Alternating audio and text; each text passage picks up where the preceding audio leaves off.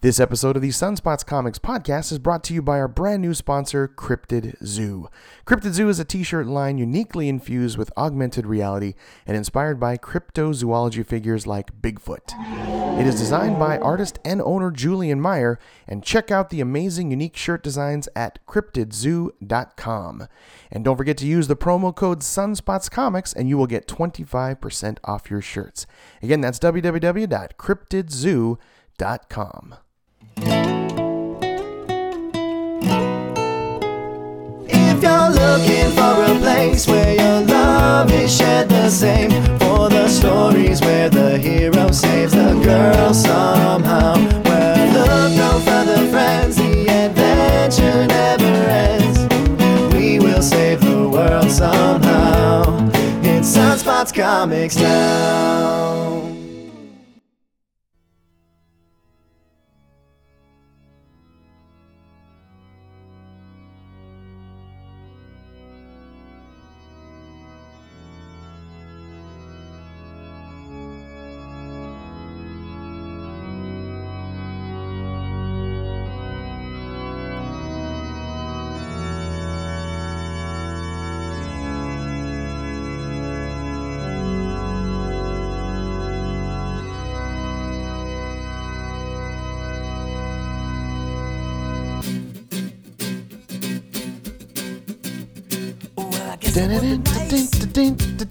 Hey, welcome, hello, happy new year, and welcome. You're listening to the Sunspots Comics podcast, issue number 87, covering all the comic books that I bought on Wednesday, New Comic Book Day, Christmas week, December 28th. And this particular issue is just filled to the very brim with 100% comic book fun stuff talk. That's right. I am your ready-to-get 2017 started humble host, Chris Latore. Thank you so much for joining us here in the Sunspots Comics podcast, where I recommend to you an amazing list of comic books to read every single week. Maybe you're new to comic books, you want to give it a try, but you're not sure what to get or where to start. Or maybe you've been reading since the dinosaurs, like me, and you just want to know what the best comics are to save some cash. Well, if those two things are you, then the Sunspots Comics podcast is definitely for you. Please subscribe to our podcast. Just click the subscribe button and follow us on Instagram, Twitter, and Facebook. Oh, and the Xbox Live at Sunspots Comics. And also check us out on youtube.com/Topheelat, Topheelat. Thank yous, of course, two of them. Thank you to my friend Nick Papa George for making our fantastic Sunspots Comics theme song. And just check his stuff out on iTunes or on Facebook.com/NicholasDellMusic. Also, thank you to my son, Justin, quote-unquote, Jables Latore, for his work on our Sunspots Comics blog.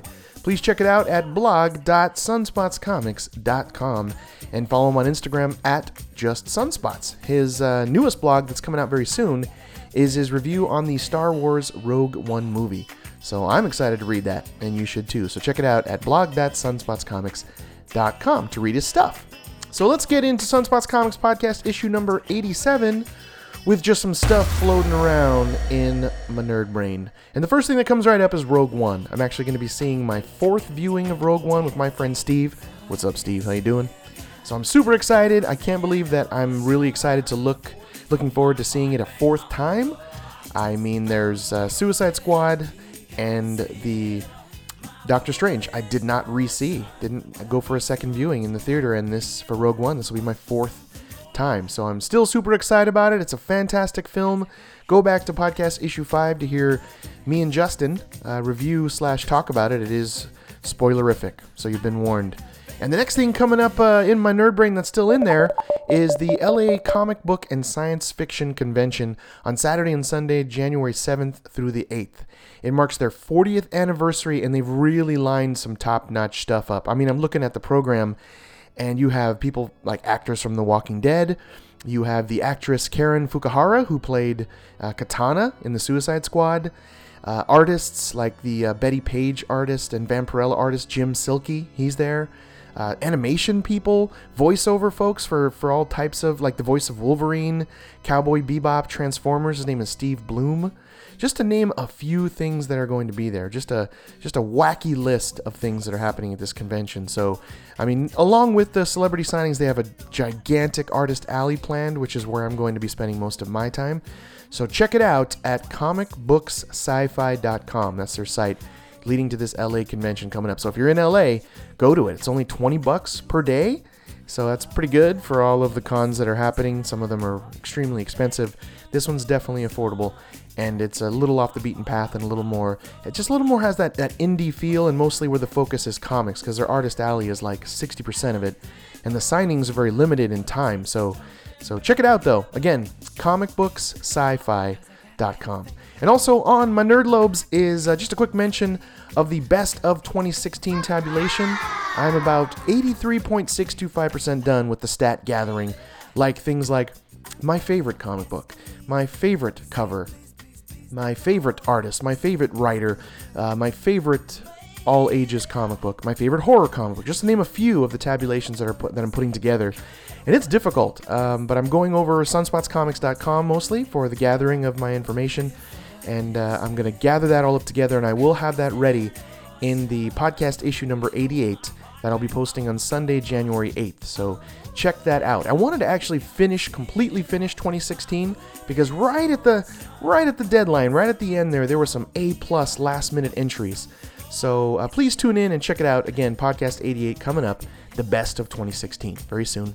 And the last thing on my nerd brain is that I'm writing a comic book called Zombie Destroyers. Yes, I'm doing the writing, the coloring, the lettering, and my friend Jordan Hudson is doing his fantastic art. Check his art out at Jordan_Hudson_art. His art is beautiful. I was looking at it today and trying to compare it to something. It's a little bit like Frank Quitely, in my opinion, a little bit like Ryan Otley, just to name a few. But check his work out also on zombiedestroyers.com, the website that I have. You'll see 4 pages of the samples that we've listed there with no writing. It's just really the pencils and the ink. And also you can go to sunspotscomics.com and click on Jordan Hudson, and you'll see his entry to the Eclipse contest through Image Comics.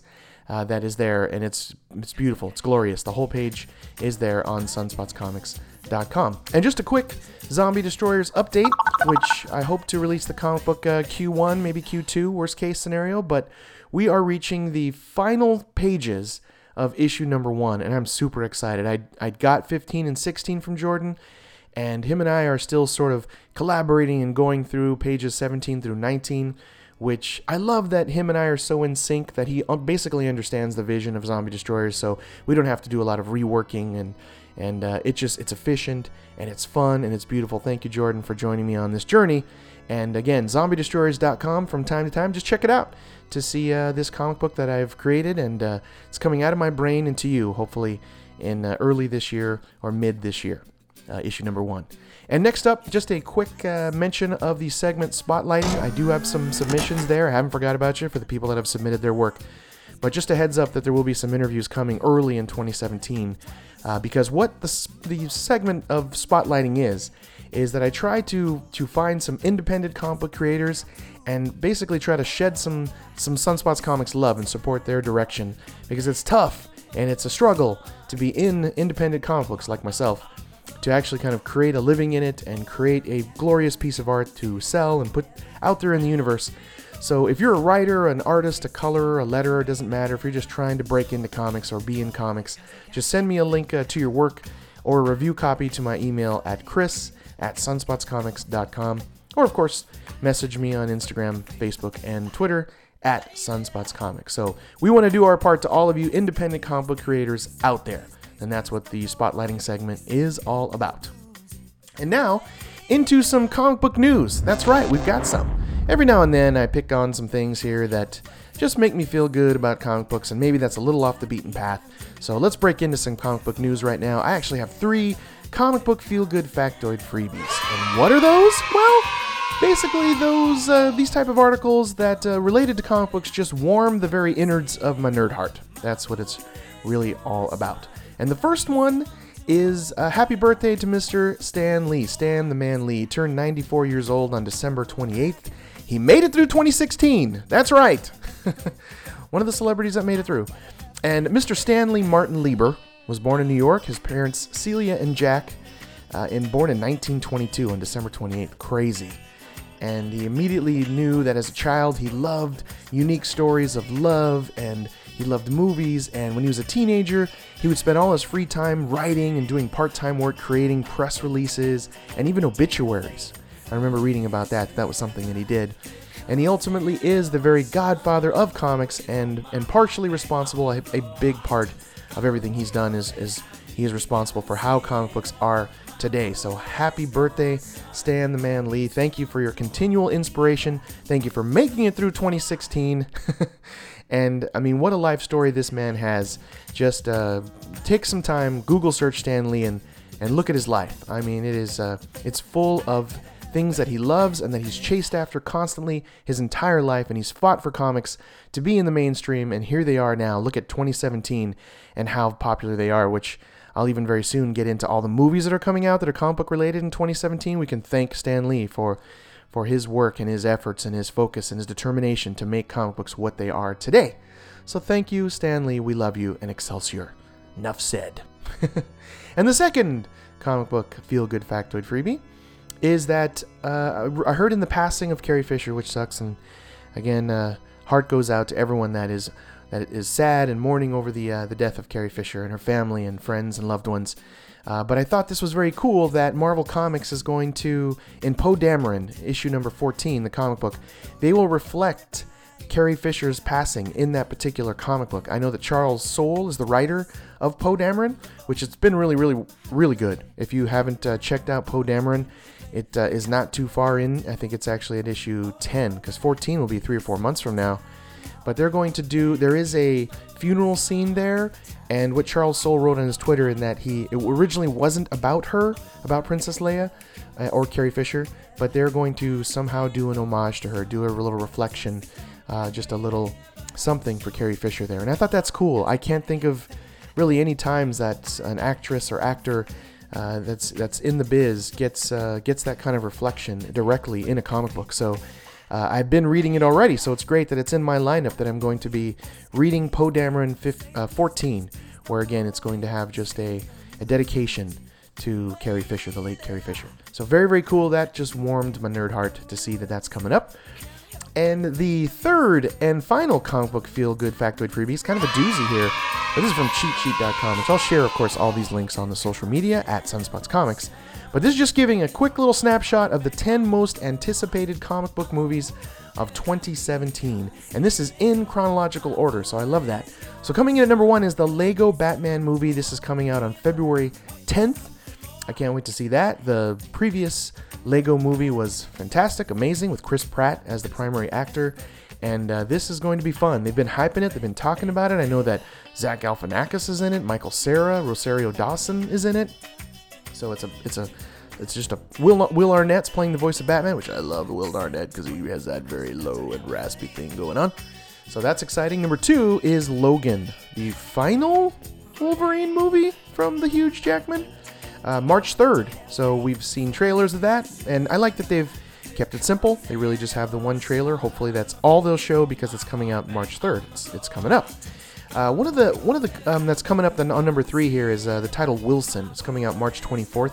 This is from the creator of Ghost World, the author Dan Close, and it's a very kind of quirky independent graphic novel. So he's doing a film called Wilson, releasing March 24th. That's definitely on the independent tip of comics. And then right after that, number 4, you have Guardians of the Galaxy Volume 2 on May 5th. Which, come on, I'm super excited about that. I heard that the IMAX trailer that we see, or the trailer, that's playing in the theaters, has nothing to do with the actual movie. And I like that approach. James Gunn, director, fantastic approach. Hope that's true. I mean, maybe it's not. But it is some hilarious footage if you haven't seen the Guardians of the Galaxy Volume 2 trailer. Go check it out. That's coming up May 5th. And then number 5, Wonder Woman, June 2nd. Gal Gadot. That looks very promising, very exciting. They've finally kind of reeled back on all the trailers that were coming out initially. I know I'm kind of allergic to trailers, but they've reeled it in, and I'm excited to see that. I didn't even watch the first trailer. I just I just closed my eyes and closed my ears in the theater. Missed it completely, but I'm very, very excited about that. Number 6, Spider-Man Homecoming, July 7th. That's on my mother's birthday, and my birthday is the 5th, by the way, so right around my birthday. And I have to say, too much stuff is coming out for this. I mean, it's coming out in July, and there's been like 1,100 trailers and 4,000 little teasers, and everyone from seeing him in the hospital to pictures and stills online of everything that's happening with this movie. There's just too much of it. So let's just reel that on in, Sony. Enough is enough already. We got till July. We have to wait 7 months, so let's not see everything of that movie. Please, Sony, just calm down. But that's coming up, number 6, July 7th, Spider-Man. I can't believe it. And another sort of on the indie side of things is The Coldest City, July 28th. So late summer release. This is based on Anthony Johnston's 2012 graphic novel. It's like an espionage thriller. So I'm really excited about that, and it's got a stellar cast. Charlize Theron, James McAvoy, John Goodman. And so this is going to be interesting. It's going to be unique. The graphic novel is very kind of black and white, very noir style. And I know that it's the co-director of John Wick, David Leitch. So I'm excited to see The Coldest City, July 28th. And number 8 is The Kingsman, number 2, The Golden Circle, October 6th. That's exciting. From Mark Millar, of course, he created Kick-Ass. He was co-writing X-Men First Class, etc., etc. The Secret Service. Kingsman, The Secret Service, that's what the comic is called, will be hitting theaters on October 6th. That's Kingsman Part 2. Number 9, Thor Ragnarok, coming out November 3rd. Let's be honest. This is I'm excited about it. I know 2 was hailed critically as being okay. I really enjoyed 1 and 2 heavily.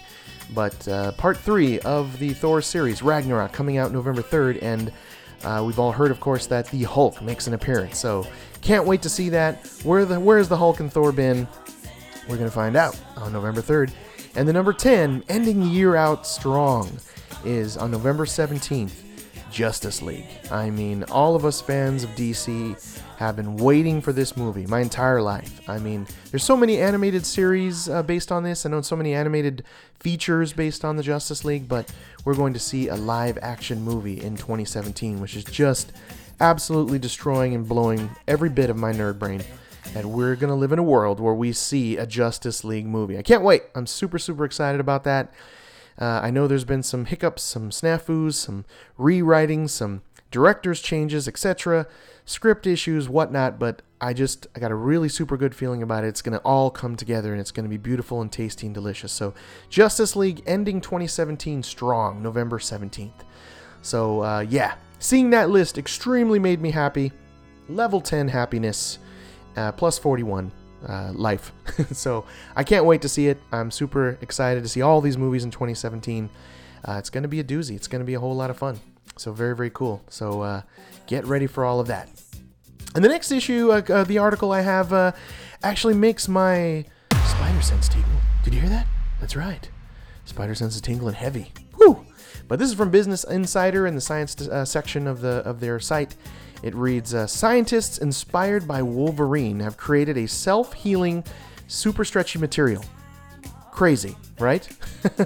I was like, man. So they were inspired by Wolverine and his healing ability, his healing factor, and basically the team of scientists at the University of California, Riverside and University of Colorado said they are very close to having a lot of success with this material that they've created that not only has self-healing properties, but it's conductive.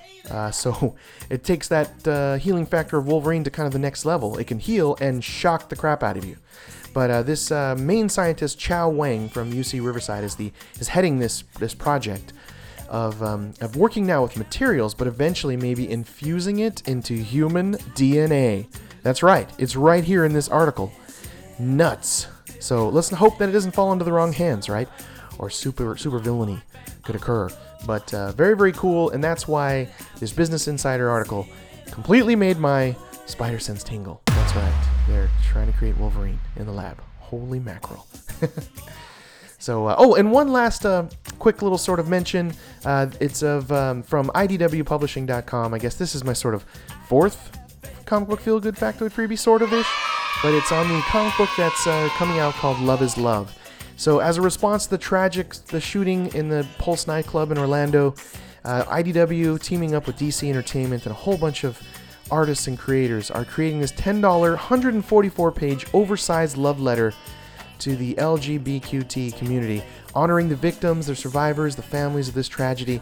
And I mean, you have some top amazing notch creators here, and it's 2 pages worth from writers like, and this is just in random order, writers like Jason Aaron, writers like Jim Lee, just to name a few off this grid of about, 50 artists and writers. Chris Ryell, just to throw one in there. Billy Tucci.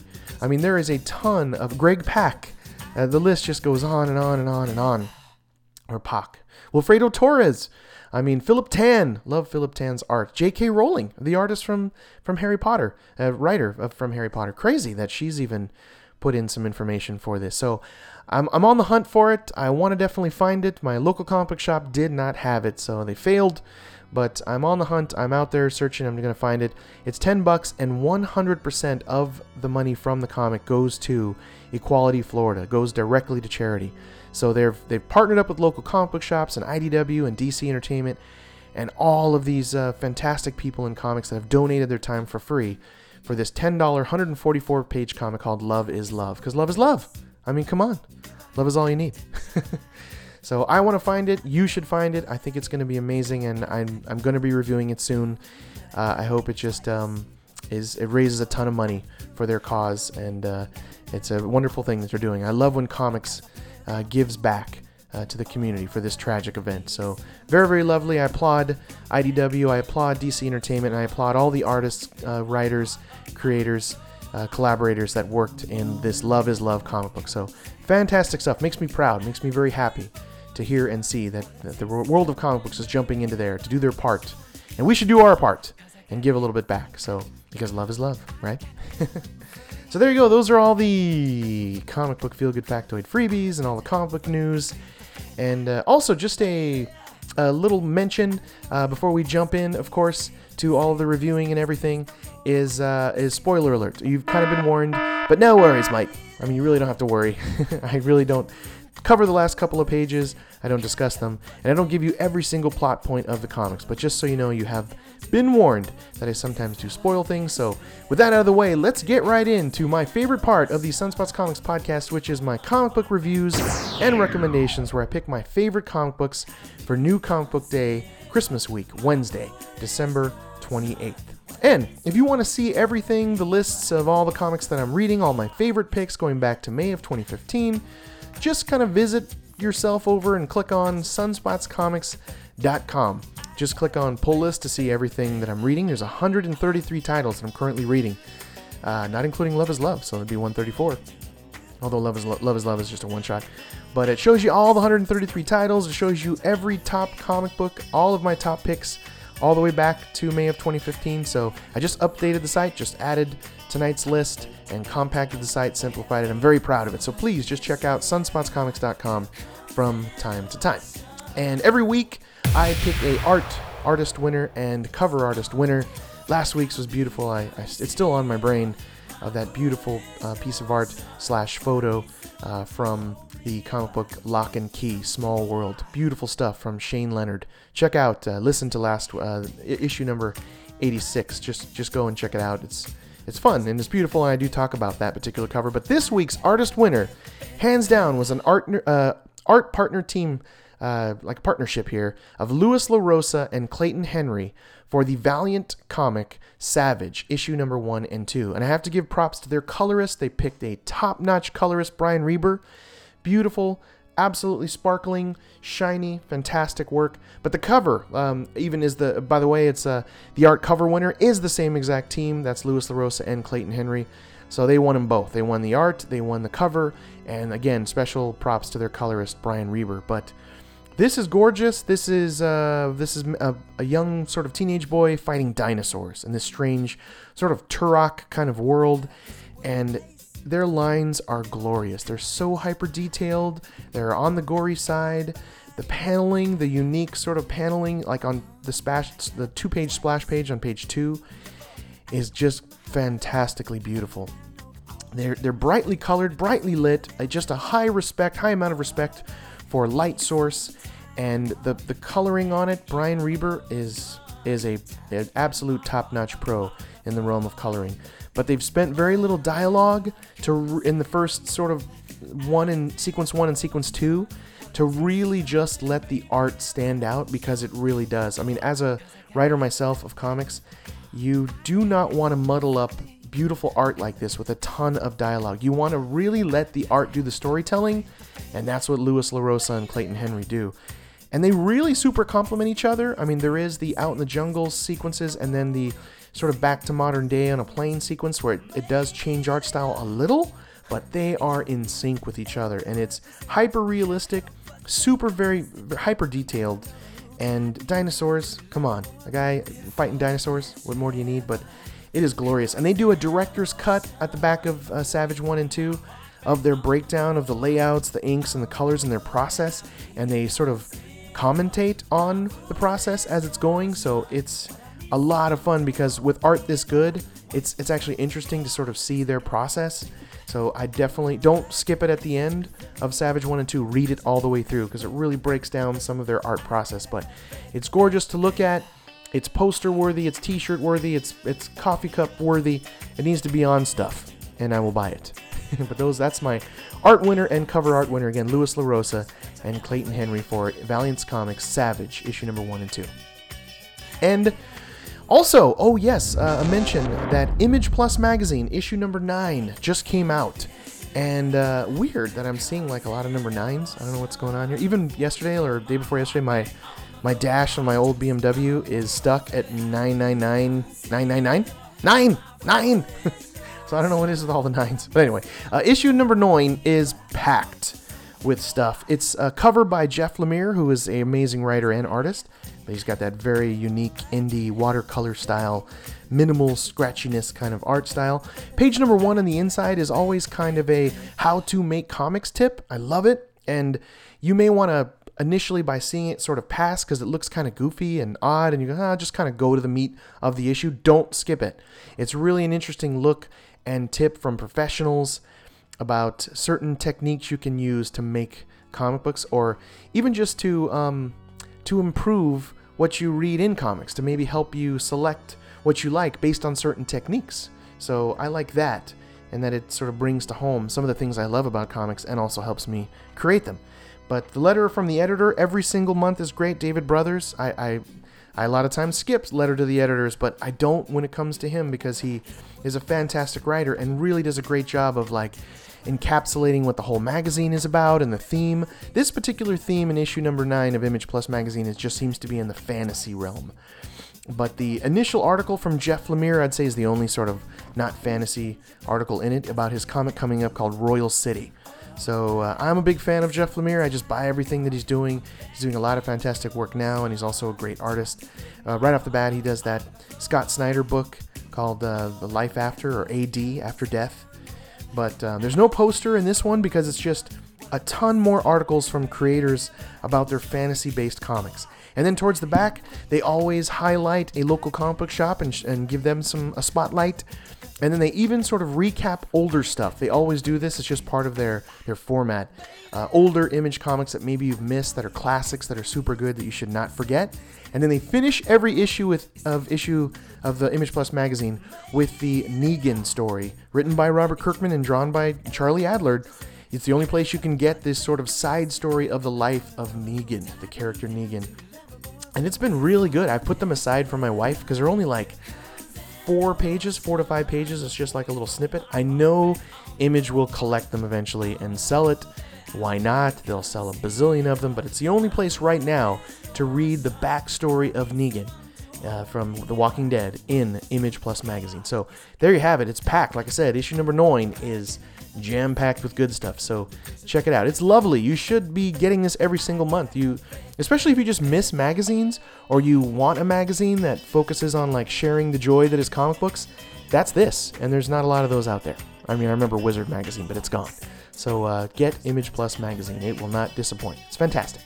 And now, the breakdown of this week's particular podcast. I bought 22 comics, and 9 of them made my favorite pick list, which is less than that 50%.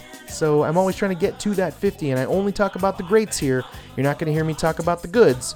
So let's jump right into those greats. But before we do, I also like to break down quickly the new number ones, and there were only 3. And just one of the 3 made it to my top picks. So I'm always hoping that all 3 of them make it there, and then I add them. But the one that made it to my top pick list is ridiculous. So get ready. We're going to jump into it. So here we go. These are my favorite comic books. The picks of the week for Christmas week, Wednesday, New Comic Book Day, December 28. And what a super fun week of comics in Christmas week. I mean, just such good stuff. So here we go. Coming in at number 9 is from Marvel Comics, Star Wars, issue number 26. And this is written by Jason Aaron, artist by Salvador Larroca, and colorist, which you got to give props to, this color, Edgar Delgado. So this is titled Yoda's Secret War. So this is kind of on the realm of getting started in another one of those stories from Obi-Wan where he was protecting Luke Skywalker on Tatooine. But this is like a journal entry that Obi-Wan writes in that's sort of a side story of Yoda that's on this mission to find another Jedi that he's had this sense about. And Yoda visits this planet that is very hostile. They do not want him there, and there is a fantastic fight sequence with Yoda and a lot of evil marauders. And you just get to see, like that Count Dooku fight, him flying all over the place, flipping all over. That fight in particular, so lovely. And it just brought me back to that and made me think of that fight scene and want to pop on episode 2, I think it was, where Yoda fights Count Dooku. But yeah, it's so well written. There is a little too much emphasis on the digital reflection, the actual digital imagery of like Qui-Gon's face. That's right, you get to see Qui-Gon, and an absolute picture perfect snapshot of Obi-Wan. And it's just too good. But that's my only little knock on this. Other than that, the art is beautiful. They really capture Star Wars really well. And Yoda's face does sort of change from each of the various appearances in various episodes. They're definitely using some digital rendering there, but it's fine. The last couple of pages of what happens to Yoda is definitely a surprise. And being that this is all canon now, I can't help but wonder, some of these characters that are being introduced into this, will we ever see them again? That's all I'm going to tell you. But you have even a small reference to that Scar Squad, the elites of the Stormtrooper squad that, in this case, failed Darth Vader, and how they deal with him there is very tense, and I love that sequence. But it is a lot of fun. It is not disappointing. Star Wars has been hitting it on all 8 cylinders. Jason Aaron has really grasped Star Wars and has just made it a ton of fun. So you got to get Star Wars. It's amazing. It's fantastic. And it's just Star Wars-ific. And coming in at number 8 is Harrow County, issue number 19. This is from Dark Horse Comics. This is written by Colin Bunn, and art and the lettering by Tyler Crook. Now, we've missed the Tyler Crook's art in the last couple of issues of Harrow County.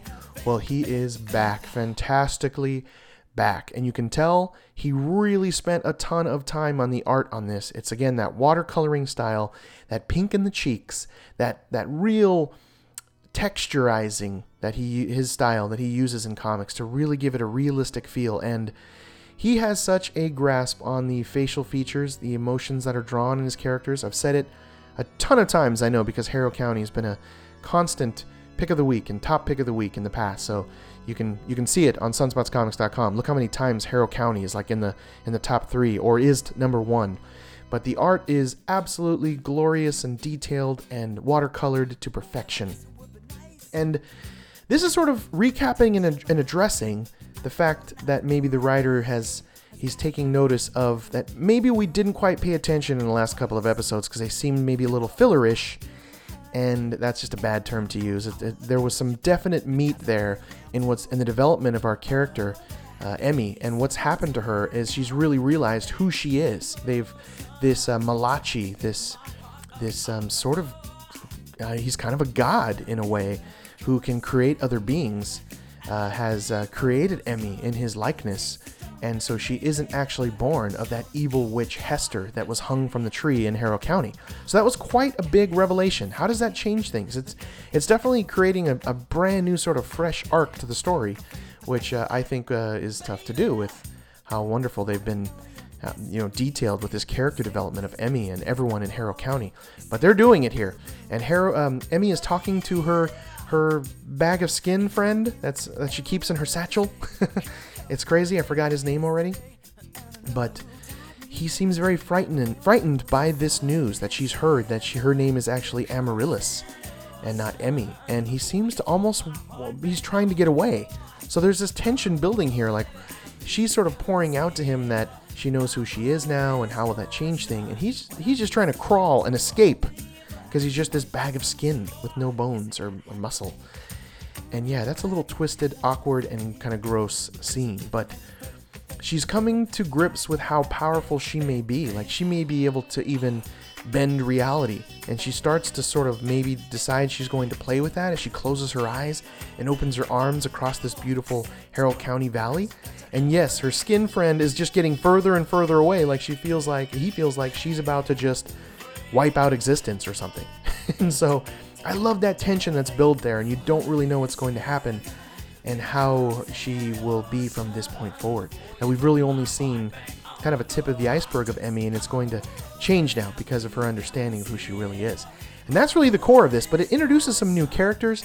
There's these hunters in the woods with all these hound dogs, and they're hunting something. She's not sure exactly what it is at first, but her inquisitive nature forces her to grab her father and follow this sort of hunting group as they go to this local diner and have like a wonderful waffle and egg and hash brown breakfast, which it's drawn so well that it just makes you hungry and you want to go to a diner. But so she's on the hunt. She's investigating these hunters, on the hunt of investigating hunters with their hound dogs, and to see exactly what they're hunting in Harrow County. I mean, she's kind of now the guardian. She's the one that is protecting Harrow County, and yet what completely are her powers? So great, unique start of a new arc. Great jumping on point, Harrow County number 19. Grab it from here, but go get the others. It's top notch. It's beautiful. It's in that realm of horror / fantasy / just good storytelling and good pacing and beautiful, fantastic art. It is top notch work. Multiple Eisner winner. And coming in at number 6 is Clean Room. And Clean Room is issue number 15. And it's nice to see Clean Room on the list. I mean, it's one of those surprising titles that I've really hung in there with and been totally happy to have hung in there. It's from Vertigo Comics, and it's written by Gail Simone, and it's art by, illustrated by Sanya Anwar. I'm so sorry if I messed up your name. But this is a new artist for Clean Room, and I really liked it. He has a much cleaner style, much more realistic, less on the cartoony style as kind of how it has been.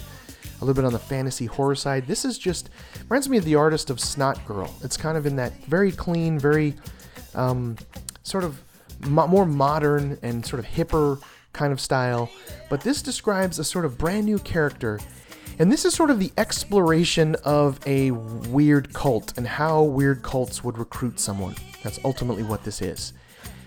And there is this woman that has lost her husband. You don't know why at first, and she's having visions of her husband like in zombie form, visiting her at her home and at her psychiatrist's office and at various times in her life. And she's trying to ignore this vision. She thinks she's going crazy, and she's approached by this cult, and they ask her a ton of questions. She gets kind of suckered in to sitting down in a strange room and answering all these questions from this strange cult. And ultimately, the strange cult is the primary character in this, who is running that major corporation that wrote that strange book, that if you read this book, it either lets you see the alien demons that are on Earth, or you kill yourself. I mean, crazy that those are the two things that happen. But she is able to just sort of ignore the book, and I think that's why they have zeroed in on her, that they're watching people that read this book. They find out she has no sort of effect. She doesn't want to kill herself and doesn't see the aliens. So they try to recruit her from that. And it's an interesting, kind of very sad story because she's just lost her husband, but she has these visions of seeing his corpse walk around like legless, like very just sort of Walking Dead that she sees. And what happens to her is an interesting little journey and twist, and it's a nice little single sort of one-shot side story to Clean Room, but gives you in a small amount of time like a strong right hook as to what Clean Room is all about, and that there's ultimately this alien sort of demon infestation on Earth that most people cannot see, and they're slowly building and developing ways and things to destroy us all. So it's a great sci-fi horror comic, Clean Room. Check it out, and that's why number 15 of Clean Room is the number 6 pick of the week. It is such good stuff. And coming in at number 5 is from Image Comics, Saga. And Saga's drawn beautifully by Fiona Staples and written by Brian K. Vaughan, who did things like Y the Last Man, which you must go read if you haven't read. But Fiona Staples is knocking it out of the park here. Oh, and something weird about this particular issue, my local comic book shop told me that this is actually being delayed. I read it, they ended up selling it to me anyway at face value, but it was misprint. And this is so rarely ever happens, that the coloring department of the printing press that prints Saga printed it all too dark, I guess, and even some of the color hues were wrong, and it for some reason snuck through everything and all the checks and balances that is comics before something goes to print, and they shipped it. And so I know that can cause a major havoc when it does happen, and doesn't happen very often. But if you do end up getting a copy of one of the misprints, I've seen a couple on eBay for like $15 or $20. So people are getting all excited that it's a misprint. Ultimately, it just looks very dark. But anyway, I liked it, actually. I was totally fine with it, which I think this is just a darker issue of Saga than normal. And some of it is just really their ship has lost some power, and it's just a very dark day, and so it just looks like that. But Saga issue 41 is it is the mecca of sci-fi stories. It is absolutely out there. You've got this sort of Shakespearean story where these two aliens have created a child, and the child is the one that narrates. And it's a mess to try to explain all of Saga, but it's ultimately this couple that love each other, that are trying to escape, that their warring planets are after them, and they want the young child and them to be destroyed. I mean, they hate each other that long. It's a centuries-old war that's going on between these two aliens.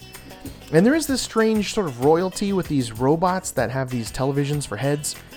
And this issue starts with this sequence where Prince Robot wants to commit suicide, and he has the ability to sort of wield and shapeshift like very T-2000 weapons from his arms, and he's going to kill himself. But he's high on this very strange drug. So they're trying to calm him down. They're trying to stop him from committing suicide. I mean, there are images that pop up on his face/TV of him with inappropriate sexual feelings of our primary character, Alana. And so that is awkward. I love awkward. And then he ultimately tries to kill them. I mean, he starts firing off his weapon at them. And luckily, our main character, Guy, which I've already forgot his name, has a shield that protects him, but it's an awesome shield. It's just this great fight sequence. And I love that this can be very dialogue-heavy Saga in the past, but this one isn't. It's just a lot of action. It's moving the story along very quickly. There was another bounty hunter that has killed their ghost-like companion. I'm not sure if it was an actual ghost, but it was tangible, and they were able to kill the babysitter/ghost thing. And this is a two-headed brother and sister bounty hunters that's after them, and there's a sort of a standoff, and that's kind of the core focus of this. We get a visit from the Will, who is also this strange bounty hunter guy that's for some reason gained a bunch of weight. And he used to have the Lying Cat companion, which is this great character that Brian K. Vaughan has created, that it only just tells people when they're lying and says only one word. This cat actually speaks and says lying. But it's a beloved character. I mean, there's action figures, statues, and stuffed animals of Lying Cat, and t-shirts, and goes on and on and on. But such a cool created character. But the standoff is the core of this. The trying to commit suicide Prince Robot action scene is the core. So it's definitely like my action pick winner of the week. And that's why it's my number 5 pick, Saga, issue number 41. You should be reading all of these. They're all being recollected in trades and omnibuses, etc. Get Saga. It is something, and it's lovely that it can only be a comic. I just really can't see Saga, any sort of studio, paying $40 billion to really grab the vision that Brian K. Vaughan has in this sci-fi epic saga. It's just a beautiful piece of fantasy art that I don't think could ever be really properly done in any other medium. But I say that now, but I'm sure they're already developing a TV show or movie for it. But anyway, Get Saga is fantastic. Coming up at number 4 is Infamous Iron Man number 3. And Infamous Iron Man is a Marvel comic, of course, written by Brian Michael Bendis and art by one of my favorite artists, Alex Maleev. And the cover is even just beautiful, with Doctor Doom kind of ripping the metal face of an Iron Man, one of the Mach 7s or something, tearing it apart, like with his hands just stretching it apart. And he has this kind of light blue glowing spots in which is ultimately a silver Iron Man suit, and it's beautiful, visionary. Visually, it's stunning to see Doctor Doom as the Iron Man, kind of a melding of the two. And this again has that sort of feel of Superior Spider-Man to me, which is Iron Man. Victor Von Doom believes that he is the best of the Iron Man. He could be better than Tony Stark and do what Tony Stark never could. But I love conceptually that this comic sort of focuses around the idea of Doctor Doom being a horrible supervillain. He was a failure at it, and he ultimately wants to be the best at whatever he's doing in his life, and so he's made a conscious decision to try the opposite. And I thought, as a concept, that's an interesting way to look at something, because he's driven by being the best that he can be. He just happened to he chose poorly with wanting to be a supervillain and a godlike supervillain and take over the galaxy. But I thought that's an interesting concept, a realistic kind of way that maybe Victor Von Doom would turn. And I know that's probably just a way that Brian Michael Bendis is just teasing us to kind of feel for him and side for him and care for your character, which was kind of done in Superior Spider-Man. And so hats off to the unique sort of concept of writing. I think that was the one thing I liked the most out of this concept, was that. But Alex Maleev art, gorgeous. The opening sequence is Doctor Doom's mom doing this sort of witch-like seance with these glowing red imprints of her hand in like visions of smoke around her face. Beautiful. Absolutely stunning, and her eyes glow red. I love when characters' eyes glow. And you have Thing, Ben Grimm, that's hot on Victor Von Doom, Doctor Doom's trail here, and he doesn't care that Doctor Doom has convinced some people, and including maybe some people in S.H.I.E.L.D., that Doctor Doom is going good and going to be the new Iron Man, while Iron Man's personality has been downloaded to an AI computer, I guess, so he's not a physical entity at this time. Whatever. Strange. But I like that Doctor Doom's power here is also on the mystical side of things. It's almost like a magical / very, engineering and realistic ion blast sort of focusing, but then it has like a magical elm to it where you can transport and go to different places. And it's very pink, by the way, which looks beautiful on the page. But Ben Grimm doesn't care who believes that Doctor Doom is good or not. He's just fighting him. And there's a great action sequence here with Ben Grimm, the Thing, and Doctor Doom. Just go toe-to-toe, fisticuffedness. It's glorious. It's beautiful. And glorious is my word of the week. But, I don't want to tell you what happens in the last couple pages, because there's a little twist here that happens. I didn't see it coming. There is this other character, I want to say her is Amara.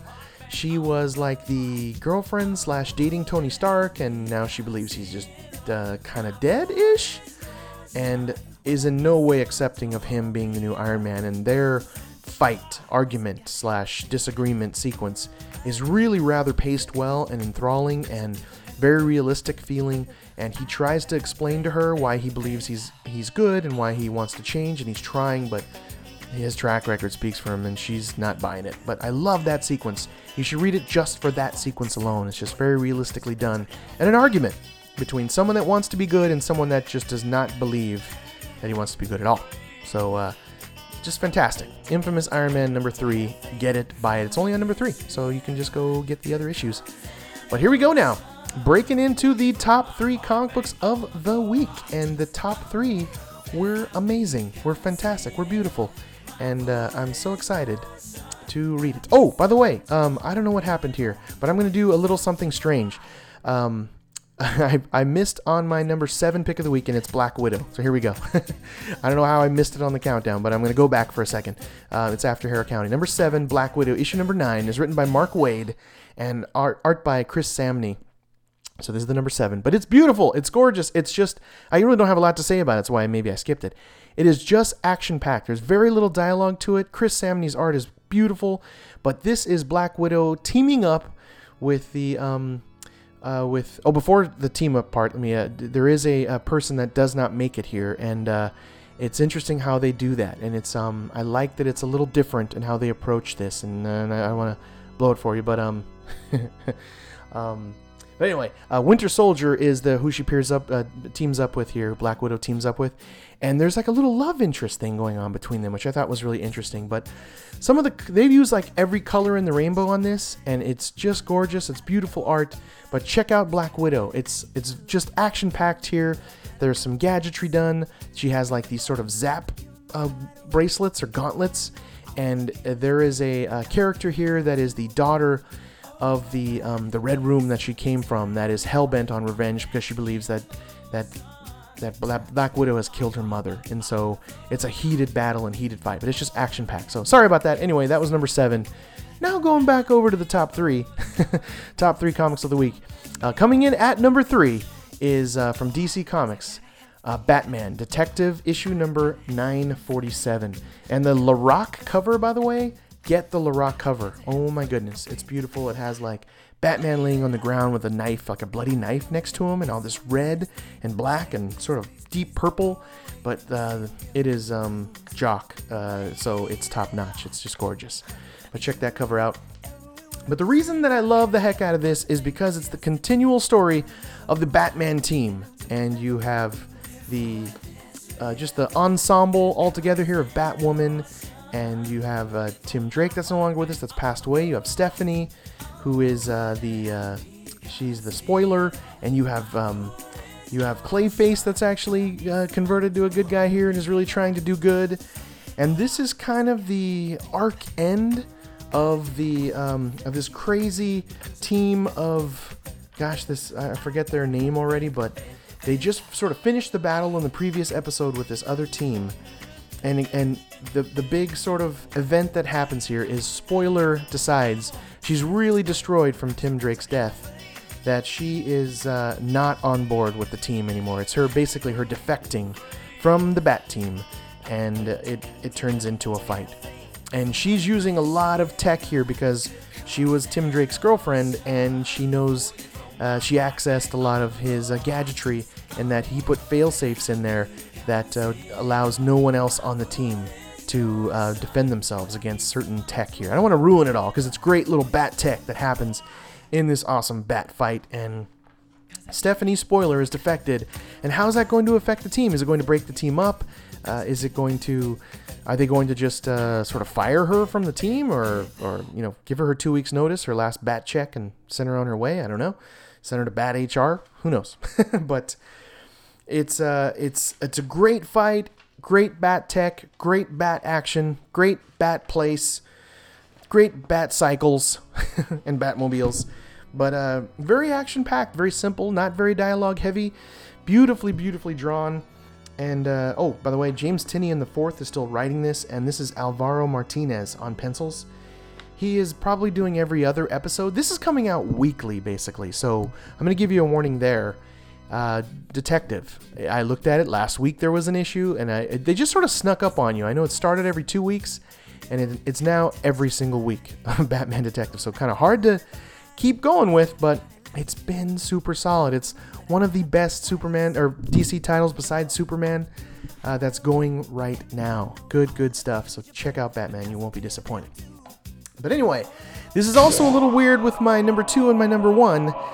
Number 2 is Savage from Valiant Comics, issue number 2, and number 1 is Savage, the debut issue, number 1 from Valiant Comics, and this is written by B. Clay Moore, and this is the art winner and art cover winner, Clayton Henry and Louis LaRosa, a team of artists, which is great, a partnership, and they really complement each other well. When I see 2 artists' names on a comic, I initially kind of go, uh-oh, but after looking at it and putting my eyeballs on it, my eyeballs were so happy because it is beautiful. It's dinosaur action. But so because the issue number 2 is number 2 and number 1 is number 1, I'll just actually go over number 1 first and go over number 2 second. So I know it's weird. But anyway, It's my number 1 and number 2 pick of the week is Savage. I didn't get it from my local comic book shop on time, so I had to do a little scouring of the earth, and thankfully I found it because it is a wonder. It's beautiful. It's one of the... I'm glad that it made it into the 2016 Amazing list because it's going to shake up the best of 2016 list, let me tell you, because it is really, really good. But the opening sequence alone on issue number 1 is just of a young teen boy fighting like a teenage T-Rex, maybe? Or a T-Rex that's much smaller, depending on where they are in time. So you at first don't know where or when this is. It's just this young teenage boy fighting this awesome looking baby T-Rex. And you're like, okay, is this Dinosaur Island? Is it the Savage Land, the Lost Land? Like, where are we? I mean, it has that Turok the Dinosaur Hunter feel. And then you're given some glimpses on some modern effects here. So then you go, okay, we're in today, but where is it that there's these strange looking medium-sized dinosaurs? But you go into this brutal, vicious, gory fight scene between a young teenage boy and this sort of, maybe it's a raptor, but it looks kind of T-Rexy and has some strange coloring to it. So yeah, definitely where they are is a huge question mark and part of the allure, the mystery of this particular kind of comic, Savage. But as he fights this T-Rex, at the end of that sequence then, we're given a previously on, and it's like a private jet flying over the ocean, and it's this soccer star and his wife/manager and their young baby. So you're putting it all together, you're like, okay, flying over the water, soccer star, wife, and this sequence of where they're arguing is so very realistic. If you've ever been in a relationship, it doesn't matter what kind of relationship, if you've ever been in a relationship, this kind of argument happens, and they work together, they live together, they are they're sort of at each other's throats and very much disagreeing on a certain topic, which is his career and which is his drinking problems and things. But it's approached in a very realistic style, and it's paced really well, and they pack a strong punch to give you a real, true, quick sense of their relationship here, which is hard to do in a short amount of pages with comics, especially, to really grasp and have a good understanding of what their relationship sort of rules is like and what they mean to each other. And then, yeah, of course, you've already pieced it together because you already saw a young teenage boy, and it does mess with time a little, but I tell you, some of the reason, again, this is the art winner and cover art winner, is these glorious, unique sort of panel shaping and sizing and positioning for some great speed sequences.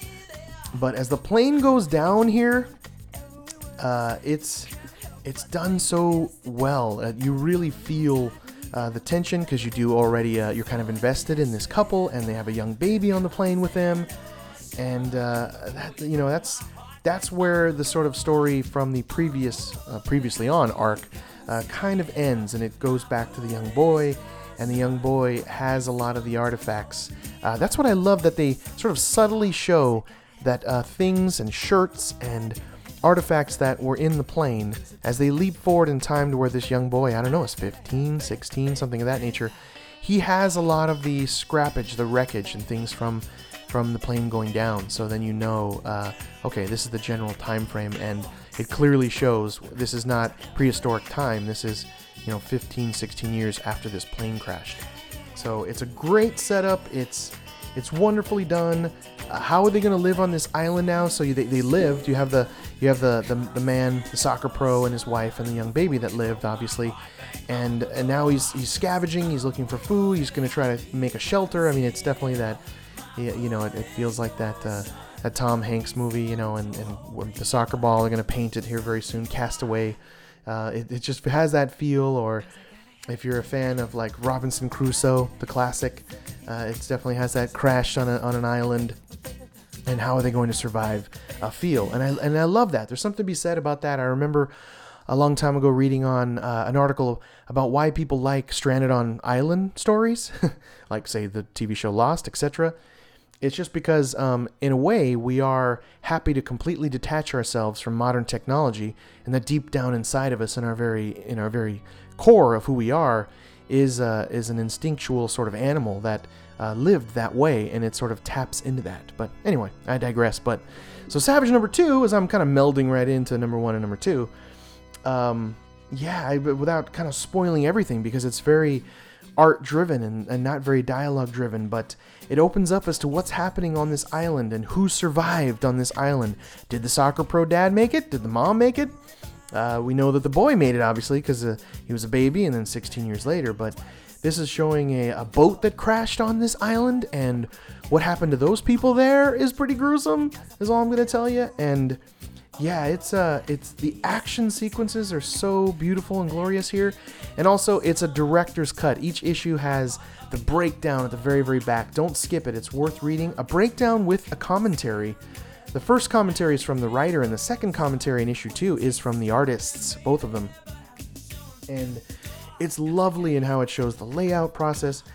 Layout to inks, I was surprised at how much of a departure there was.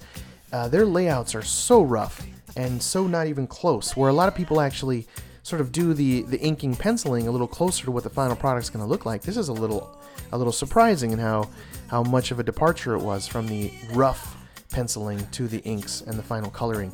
But hey, everyone has their process, and I like how they describe that there, and I don't want to ruin it all and tell you every bit of it, but it's worth looking at. You feel like you get a little something extra at the end of this comic with that layout. Even if you're not a comic book creator, it's, again, if you love comics, it's interesting to see how the sausage is made. I know.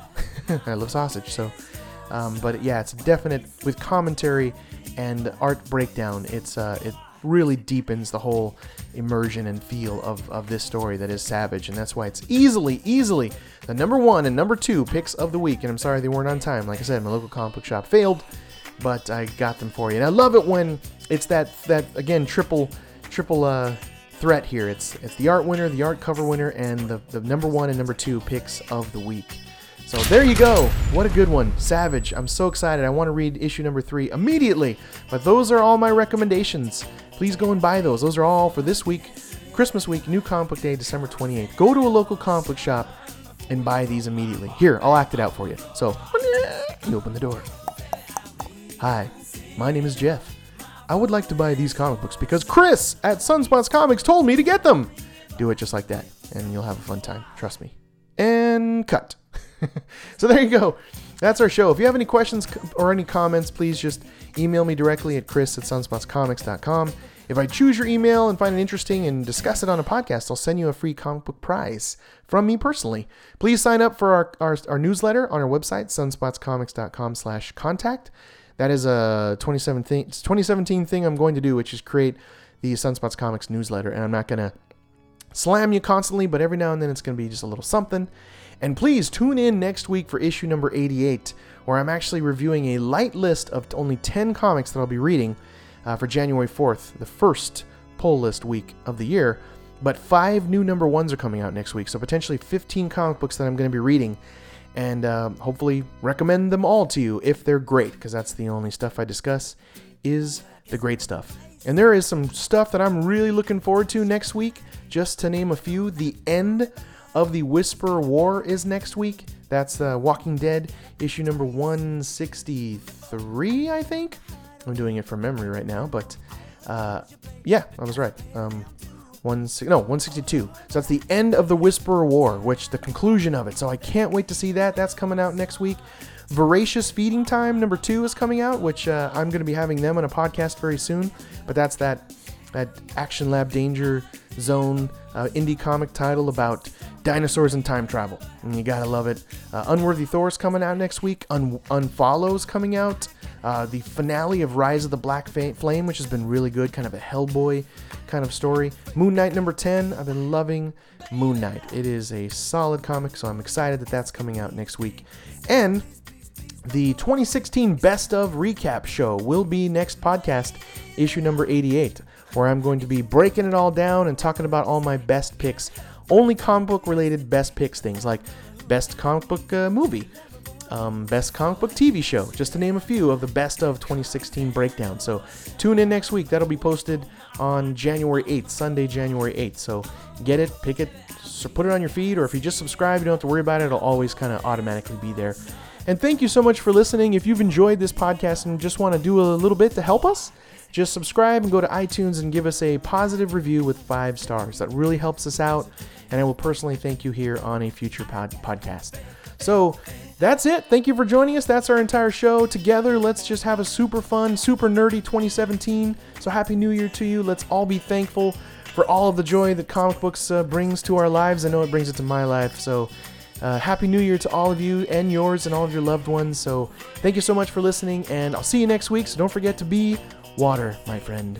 Be like water. See you next week. Bye-bye. Before you throw my heart back on the floor, baby, I'll reconsider my foolish notion. Well, I need someone to hold me, but I wait for something more. 'Cause I gotta have faith. I gotta have faith. Because I gotta have faith. I gotta have faith, faith.